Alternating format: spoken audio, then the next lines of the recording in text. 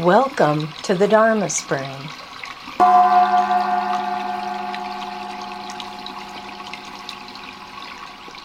So, I vow not to misuse drugs as the precept this time. And I noticed, I kind of feel it's my job, and it's happened over the course of this series, from me but also from others, is, when you think, oh, I've got that precept handled, then we get together and talk about it and realize, no, you don't. So it's my job to show you that you are a killer and a liar and a thief. And I remember somebody last time after I gave a talk, they were like, well, before you talk, I thought I had a good handle on things, but no, I don't. No, I'm guilty. So my job today is to show us all how each of you is an addict. You're a misuser and abuser of substances. And I think I know how to do it. Because, in the email and Tony's reply, I was just thinking about the illicit drugs and pharmaceuticals and thought I was good, but you talked about all this other stuff. It's like, yep. But I think I've identified the base substance that we all use and misuse and abuse. And I'll get to that in a moment. We have a cliffhanger. Yeah. Because I was thinking back to when I was doing social work, and also in the mental health field. There are different options you could explore specialty-wise. And some people got their CAC license, Certified Addictions Counselor. And the general idea is to really be an effective addictions counselor, you have to have been an addict yourself, because then you can really relate to the people you're serving. Otherwise, you might just be preaching to them, and it doesn't make any sense. And that's why I never pursued that. I wanted to. It was interesting territory, but I felt I had a disadvantage because I didn't have that experience. So when I look at this precept of not misusing drugs, I'm like, well, on that level, the illicits and the pharmaceuticals, it's like I don't really know. I can't speak to that experience so much. And it's not for, this is phrasing it the wrong way, but it's not for lack of trying. It's just not my makeup. And I was looking back, when I was 12, I started smoking. I had a friend who was a few years older, so I don't know what the age limit was back then. It was a while ago. But he was able to buy them. Maybe I could too. Maybe they didn't have the restrictions, but we were able to get cigarettes. And that was our way of hanging out together. We'd hang out and smoke. So I smoked because I wanted to hang out with my friend, and he smoked. And that went on for a couple of years. Then he moved away, and I just stopped. I was like, he's gone. No reason to smoke anymore. So there wasn't that physical addiction of the nicotine that they talk about for me. In college, I did the same kind of thing. It was, I was like, I'm going to try smoking again. I tried it, did it for a while, and then when I was done, I just stopped. No, didn't need any help. I just said, I'm done. So that could be frustrating for some people, I think. And even now, well, not now, but in the years since that time, every once in a while, I might go out with somebody who has a cigarette. Hey, can I have one? And I'll smoke it. But it's more for nostalgia. Oh, this reminds me of college. It's not because I want to smoke or need to smoke. And then when I'm done, I'm done. So I don't have that makeup in me, which again could be frustrating for some people. Those who try to put something down and they just can't. To me, it's like, well, I'm trying to get addicted and I can't. And then there was a period about 20 years ago, maybe 22 years ago, or 21. We just had our 20th anniversary. That's my marker for this. But there was a period of time where I would say I abused alcohol. Not without going out with friends doing the social thing, but having too much to drink because I was lonely. I didn't have anybody in my life who was a partner. Wanted to, but also kind of resigned myself to I'm just going to be alone the rest of my life. But it was a pretty lonely time. So, I drank, went out to the local bar and drank too much. I knew that. And luckily, there weren't any disastrous consequences during that time. But then Wendy and I met, and things went in a different direction, so I just stopped drinking. At least like that, yeah? Because I was no longer lonely. So I was able to just put that down. And because that void was filled. And then my practice began a little bit later. But within a year of us getting married, I started practicing, and realized that behavior was escaping from myself, and I looked at the escape things that I do. One of the first things I did when I started practicing was go through precepts and take refuge. So explored this escape, these things I do to escape from life and escape from myself. So I don't know when it was, but a few years into my practice, I was like, I remember those times I would just drink and just completely escape. I missed that. So I thought, one time I went with the intention of, I'm going to drink too much and kind of escape and, nostalgia, and I couldn't. Because I was aware of what I was doing. It's like, it wasn't that I stopped drinking. I drank, but it didn't have the same effect because I knew I don't need to escape from something, or I knew I'm trying to escape. So it was like, I can't even get really drunk anymore. But in the years since, I discovered that's not true. But it was not for any reason at all other than, I've always been a happy drunk anyway, so that's a positive thing maybe. But so alcohol didn't get its effect, get its hooks into me. Marijuana, I did that also during the young age with the friend we smoked cigarettes, and back then marijuana was a different thing than it is today. It was a what thing? Different. Oh. It was kind of giggle, happy, just woo. And so I never got deeply into that. But a few years ago, with marijuana being legalized recreationally, I just thought, let me see what it's like these days. And it's like, dang, that's different stuff. And I didn't like it because it disconnected me from things. So I didn't like the experience. When I was a kid, I liked it because it's kind of fun to be goofy and just have those, the perma grin. But a few years ago, it was like, I don't know why people do this. Why would they want to disconnect from their lives? So maybe that's, practice has become the addiction, or, being connected to reality in a certain way has become the thing. I don't know if it's an addiction or the thing I preferred. So even that stuff, it never became a regular thing that I used, and it doesn't even have an appeal to me. So that's just saying, full disclosure, I can't talk to you about misusing drugs. Oh, let me go to the pharmaceutical route. I don't even like to take them.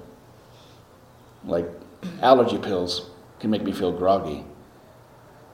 And I hardly take anything at all. So much so that, this has been a few years, I had a pain somewhere. And my thing is to just let it hang out for a bit, see if the body will take care of it, and it's natural to go through it. Even with allergies, I don't want to take too many pills, let my body adjust. So I'll hang out for a little while with it. Then if I need to go see somebody, I will, but I trust the natural processes to take over. So this pain was persisting for a little while. So I went to the clinic and saw the doc, or the PA. And I said, this pain's been this way, that. She goes, so you're taking ibuprofen? It's like, oh, no. That never even occurred to me. Like the common, take ibuprofen for inflammation and pain. That's just how much it's not on my thoughts to even take any substance. So I was like, oh yeah, that probably would have helped. And I might not even be here if I realized there's ibuprofen. So that's just how much it's not in my consciousness to reach out for things like that. So, here I am, somebody who's pretty clear of not having any experience with that or having it be an issue with those things, despite the experience. But I'll say, yes, I'm an addict. And I'd say we're all addicts, or at least abusers of one inherent substance that we all ingest, so to speak, on a daily basis. And that is our thoughts. What we think about ourselves and about the world, and the stories we tell about ourselves and about the world. That's the substance to which we all are, we all ingest, we all use that substance, and it alters our being. And we can be misused or misuse them, be misused by or misuse them, and abuse them, or be abused by our own thoughts, our own minds, yeah? Mm-hmm. So, I was thinking on the way down, is that really a substance? And then if you've seen Harry Potter, you've seen those movies? There's I think it's called the Pensieve. It's this place where you can take your thoughts out of your head and just put them away. So Dumbledore gets his wand and he goes like this and he pulls out a little glowing, thready thought, and it looks like a substance. I'm like, yeah, according to Harry Potter, it is a substance. You can take it out and put it down. But it's a very organic substance, right? Yeah. So if you look at that being the base thing that we work with, it really, all those other behaviors that I mentioned in the email, the thrill-seeking or the isolation, or I've got to achieve this to feel better about myself, or I don't want to, all those kind of things, and prescription drugs, illicit drugs,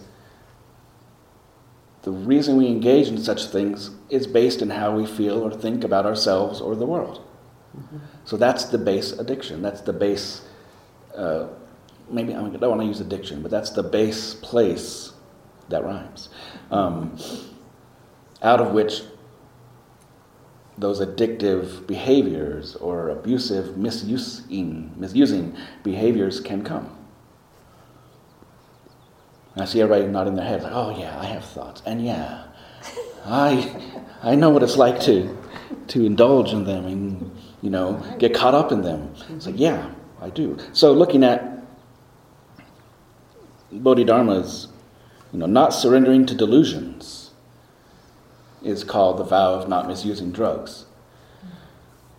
So delusions, the base delusion, as I've talked about, it has two sides of the same coin. But, the basis of it is thinking we know how things are. Thinking we know this is how it is. Either by saying this isn't it, which gives us an idea that it is something else and this isn't it.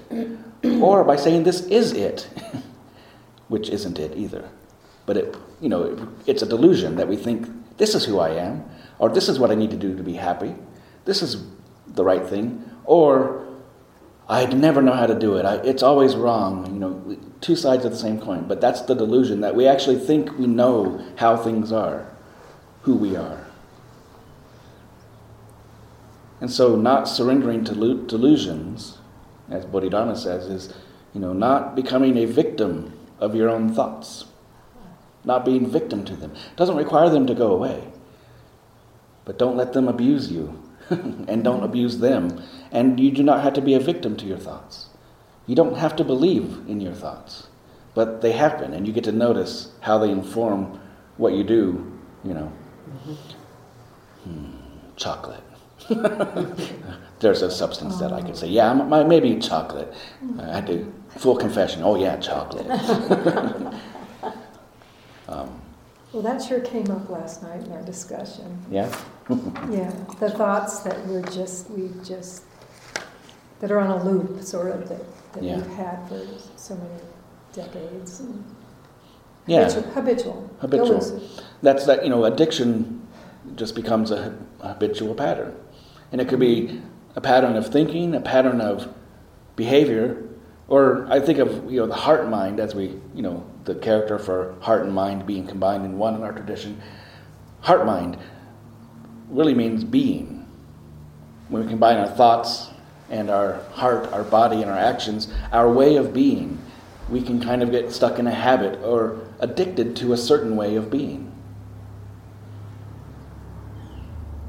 And we often don't question it because some of that stuff is just so deeply ingrained in us, we don't even realize it's a story we've created. Particularly, I think, with family dynamics. Mm-hmm. How everybody becomes who they are in that family dynamic based upon who the other person is. So by me being that story, it helps the other person know who they are. Yeah? So it's helpful to be that story, but it's also helpful to realize I'm not that story. That's just something that's related to this particular dynamic. But how often do we carry the story of who we are in family out into the world and decide that's just who we are? It's not connected to the larger dynamic. So we can get addicted or caught in the habit of being, fill in the blank, whatever you are in your family, the outcast, the one who's in charge, the one who's whatever it is. And you might see yourself in the world that way, but that's just a habit of being. But it has its use. That's where the use and misuse comes in. It has its use when you're among the family because it helps them know who they are, because you be who you be. And it can become dysfunctional when you become a victim to it. And you might even be abusing others by fully embodying that too much without, so this is where the territory gets, well, how do I do this then? How do I honor that we co-created one another? So it's helpful, but if I get stuck in it, it's not helpful, because then they get stuck in the, So the complexity, what I say, complicated and complex. There it is again, yeah. And that reminds me of returning home, as I would do when my mother was still alive, at least annually, sometimes biannually. And when I walked in the house, I became 16 years old. Yeah. It didn't matter that I was 52 or whatever age. And that's how she saw me. And as much as I would attempt to resist that, I would find myself having thoughts and behaviors that were 16. Right. Yeah. It was not good. It was not helpful. It was not helpful. Exactly. So now that we're stirring that pot, let me wrap up here, and then we'll go into the larger territory of exploring together. That's like, okay, good. Right. You're seeing, yes, you are an addict. You are that particular drug that I'm calling a drug, the substance. So good, we're in that place. But I just want to bring in Dogen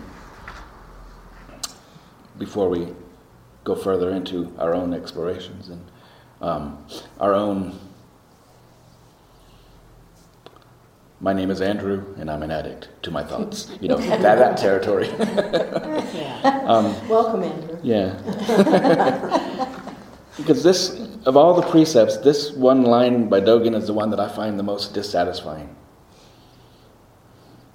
Drugs are not brought in yet. Don't bring them in. That is the great light. To me, like he's just so straightforward and just don't do it. It reminds me of like an abstinence counselor or a promoter. Just don't do it. Yeah, just don't do it. Just don't do it. Don't bring them in. Just stop. It's like that doesn't seem to be very much connected to reality and people's experience. Yeah. And I'm wondering, what was the original word that he used that was being translated as drugs? And I didn't look it up. But then I combined it with what I've been talking about and what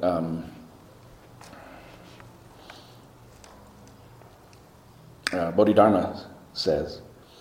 Delusion. Delusions are not brought in yet. Don't bring them in. That is the great light. Another way to say that is, things are what they are. No need to alter them. That is the great light. And to me, the things are just what they are includes this thing that we do where we get caught up in things. Caught up in our stories and caught up in our behaviors and other people's stories and behaviors. That's part of how things are what they are. So it's fundamentally not a problem that we need to address and stop doing. But understand, how do we do this? And how does it become this? And, understand the roots of it so that it can still happen but not have the damaging effects. So that we can be in the family dynamic and doing our part without feeling trapped in that and unseen. Yeah. Not just in our families, in the world itself. So I was glad because this is the first time I kind of broke through his preachy sounding statement. This time, like, things are exactly what they are, including all the things I do to see them as otherwise. There's no reason that I need to fix that, but I can understand it. And that is the great light, that I have the opportunity to look at the mess I create and understand it. And enjoy creating it from a distance, or not as, not a victim to it again, not subject to it, but as a part of, this is what it is to be Andrew. This is what it is to be human. I do these things. No problem. And to know that my life, as it is the great light? I wonder.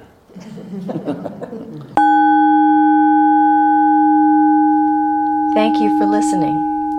For more about Andrew Palmer and his teachings, please visit bowandroar.com and look for him on Facebook, Instagram, and Twitter.